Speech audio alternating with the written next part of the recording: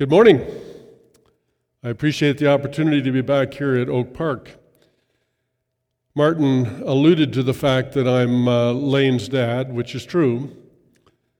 So you may see some similarities in our gestures or in our voice. I recall quite a few years ago when Lane was still in Bible college, I invited him to preach at Bow Valley Christian Church where I was the pastor, and he was probably 20, 21. Anyway, after the service, a few of the members came to me and confessed that partway through the service they were quite indignant because they were sure that Lane was mocking me because his mannerisms and his voice and inflection, etc., was so similar to mine. So perhaps this morning some of you might think I'm mocking Lane, but that's not the case. We just happen to be father and son. Despite the fact that I pastored for many years at Bow Valley Christian Church across town, Oak Park, or rather Park Hill, was for many years my preferred place of worship whenever I came to Calgary. During my teenage years, I lived up in Edmonton, and my friends and I would occasionally hitchhike down to Calgary to spend time with friends or relatives like the Chapmans who lived here in Calgary, and we would always end up on Sunday morning at Park Hill Church of Christ. So I have a rather long history with your congregation, and now, lo and behold, one of my sons is your pastor. And speaking of long histories, I need to mention the fact that you folks here at Oak Park have a long history of being on mission for God in your community. From those early days back in the Park Hill community to your commitment to the community that surrounds you here and your location at Oak Park, I want to commend your history of community engagement. How many of you have had the opportunity to cross a river on one of these? It's called a river cable ferry. Now, crossing a river on a ferry is much different than crossing, say, a lake on a ferry. The most significant difference is that a river has a current, and that current is constantly pulling the ferry away from its intended destination. Sometimes it's a deceptively slow current, but sometimes after a rainstorm like we had last week, it can be a fierce and dangerous current. But the cable that's fastened securely from one shore to the other ensures that the ferry and its contents arrive at its intended destination. The cable prevents the ferry from drifting off course and therefore failing to deliver the people and vehicles it carries to the point that they wanted to arrive at. So the river cable ferry is a great analogy for what I'd like to talk about this morning. In the business world, you'll often hear people talk about mission drift. And mission drift is what happens when a company sets out with a particular mission that they want to accomplish as a company. But maybe a year or two later, they realize that they have drifted off course. They're no longer addressing that particular mission or goal, objective. They've been distracted. Maybe they've been diverted by the currents that swirl around them and have not ended up where they wanted to be. And usually, if that continues, they wind up stranded or wrecked on some distant shore. But businesses aren't the only victims of mission drift. Each of us as individuals are subject to mission drift, particularly those of us who are followers of Jesus and have committed to the advance of His mission with our lives. And churches, communities of believers, just like Oak Park Church of Christ, are also subject to mission drift. Remember, we are the body of Christ, and therefore we ought to be integrally connected to the mission of Christ. So this morning, those are the two entities that I would like to address and talk about in relation to mission drift. Allow me to draw your attention, first of all, to a couple biblical examples that illustrate mission drift. And the first is Abraham. Now, perhaps you know all about Abraham, but then again, maybe you don't. You can read about him in Genesis, chapters 12 through 25. Let me give you kind of a shortened version of that story, and beginning in chapter 12, just a few verses to set the stage. The Lord said to Abraham, "Leave your native country, your relatives, and your father's family, and go to the land that I will show you. I'll make you into a great nation. I'll bless you and make you famous, and you will be a blessing to others. I will bless those who bless you, and curse those who treat you with contempt. And all the families on the earth will be blessed through you." It's quite a mission, isn't it? Abraham and his wife Sarah are childless at the point of God's call on their lives, and they're senior citizens by our standards. Abraham is 75, Sarah is 66, respectively, at the time. But they follow God's call, and he leads them into the land of Canaan, where God invites Abraham to enter into a covenant with him. And in that covenant, God promises all of the land of Canaan to Abraham's descendants. Except Abraham doesn't have any descendants. Not an insignificant problem. And he and Sarah's biological clocks are pretty much running out of time. And as the years roll by, and I don't mean just one or two, but a decade to be exact, nothing comes of the promise. And Abraham is tempted to disconnect the cable, so to speak, and to achieve the destination or the goal in his own power, by his own devices. Sarah suggests that perhaps they could have a child via a surrogate, namely her servant Hagar. Now, that's not an unheard of thing in that day. And so Abraham takes his wife's advice, sleeps with Hagar, and she bears him a son named Ishmael. That birth takes place 11 years after God's initial promise. However, God tells Abraham that Ishmael is not the promised descendant, that he and Sarah, in fact, are going to bear a child. And at this point, Abraham is 99 and Sarah is 91. And both of them laugh at the idea. But sure enough, just as God promised them 25 years earlier, Sarah finally does bear a son the following year, and they name him Isaac, which fittingly means laughter. I'm not sure whether that was about their laughter or about God's laughter. Now, I provide all this background so that you have a context for what comes next. Abraham has been in a state of anticipation for 25 years. God has promised and renewed his promise about him having a son, and finally it comes to reality. Can you imagine how doted upon Isaac is by his two senior citizen parents? Not only is he the promised one, he is the only one. He is the object of all of their love and their hopes and their dreams. And then comes the dreadful day when God makes an unspeakable demand of Abraham. Take your son, your only son, yes, Isaac, whom you love so much, and go to the land of Moriah. Go and sacrifice him as a burnt offering on one of the mountains, which I will show you. Now, friends, I don't have to tell you that this is a very crucial moment in Abraham's life. It's the watershed, if you will. Is he going to stay connected to the cable, the covenant that he made with God, to trust him and obey him, or is he going to disconnect from that cable and follow his own desire? After all, Isaac is everything he has longed and hoped for. He is the sole object of he and Sarah's parental love. Isn't he exactly what God promised and what God owes him?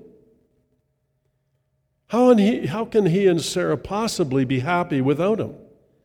And isn't God's very promise, isn't it dependent upon Isaac remaining alive? And surely, putting to death your son is against everything that God stands for. Those are all the kind of rationalizations I can imagine making if I were in Abraham's shoes. But in spite of all of these powerful currents that are pulling Abraham towards his own desires, he does what God asked him to do right up to the moment that God stays his hand. And in the end, God grants him his desire. He gives him back his only son. He provides an animal for the sacrifice because of Abraham's willingness to obey and trust God. And so as a result, Abraham becomes the ultimate example of faith, of trusting and obeying. He doesn't give in to the current and allow himself to drift away from God's mission. Now let's contrast that with the nation of Israel, the future offspring of Abraham and Isaac. If Abraham is the example of someone who doesn't give in to mission drift, then the Israelite nation is perhaps the prime example of a community that continually finds themselves drifting away from the mission of God and following their own desires. They too, like Abraham, enter into a covenant with God. And in Genesis 24, Moses reads the book of the covenant aloud to the people and listen to their response. This is what they say as a community. We will do everything the Lord has commanded. We will obey. And yet, their history is one of disobedience. They failed to enter the promised land because they wouldn't trust God to empower them for the task. And the next 40 years are spent wandering in the wilderness, including event after event in which they disobey and distrust God's leading. And once they enter the land, after God gives them a second chance, they failed to obey God's decree to completely wipe out all the previous inhabitants, and as a result, they suffer the consequences. Until finally, because of their disobedience, they are taken captive and exiled from the land that they have been given by God. It would seem that the nation of Israel was disconnected from their cable and drifting down the river much more often than when they were true to the mission of God that He had called them to. And as a result, they miss out not only on all the blessings that God had promised them, but ultimately they miss out on recognizing Jesus, the very blessing that they were designed by God to bring to the whole world. So there are a couple of biblical examples of potential mission drift. But now let's do the hard work, if we would. Let's turn our attention to ourselves and our church and ask the question, are we drifting from the mission that God has called us to? I think this is a question that we need to ask ourselves regularly and each other within our community regularly. Because we too have entered a covenant with God. When we accepted Jesus as Lord and were baptized into a relationship with Him, we said yes to His mission. Do you recall that? Perhaps Jesus describes it most succinctly in Matthew 6, where He says, "Seek the kingdom of God above all else and live righteously, and He will give you everything you need." That's the covenant summarized. Seek the kingdom of God above all else and live righteously, and God will give us everything that we need. You see, a covenant relationship is one in which both parties strive to benefit the other one. God wants to give us everything that we need. He offers us forgiveness, His Spirit, eternal life. but also those things that we need in this present life to survive. In fact, the context of this statement in Matthew 6, where Jesus is reminding his followers not to worry about what they eat or what they drink or what they will wear. So God promises to provide all of these things that we need if we make his kingdom our priority and live righteous lives. Mission drift in our personal lives happens when we begin to focus on what God promises to provide instead of focusing on his kingdom and living a God-honoring lifestyle. Could I just repeat that for you? Mission drift in our personal lives happens when we begin to focus on what God promises to provide instead of focusing on God's kingdom and living a God-honoring lifestyle. Staying connected to the cable is about trusting God and obeying him. But when we start believing that we will do a better job of obtaining all the things that we need and want, that is the beginning of us disconnecting from the cable on our ferry. We think we'll have enough engine power to get to where we're intended to go. And then before we know it, our intended destination is out of sight. Abraham thought he could do that and decided that Hagar was the way to get what he wanted, maybe even to get what God had promised. God had to pull him back and help him get reconnected. Trust me, follow my mission. I'll give you what you need. It's not that our engine power isn't important. It is. But so is the cable. And we need both to be operating together. So how's your life going? Are you upholding your end of the covenant? Would you say that you're pursuing God's kingdom above all else? Would God refer to your lifestyle right now as righteous?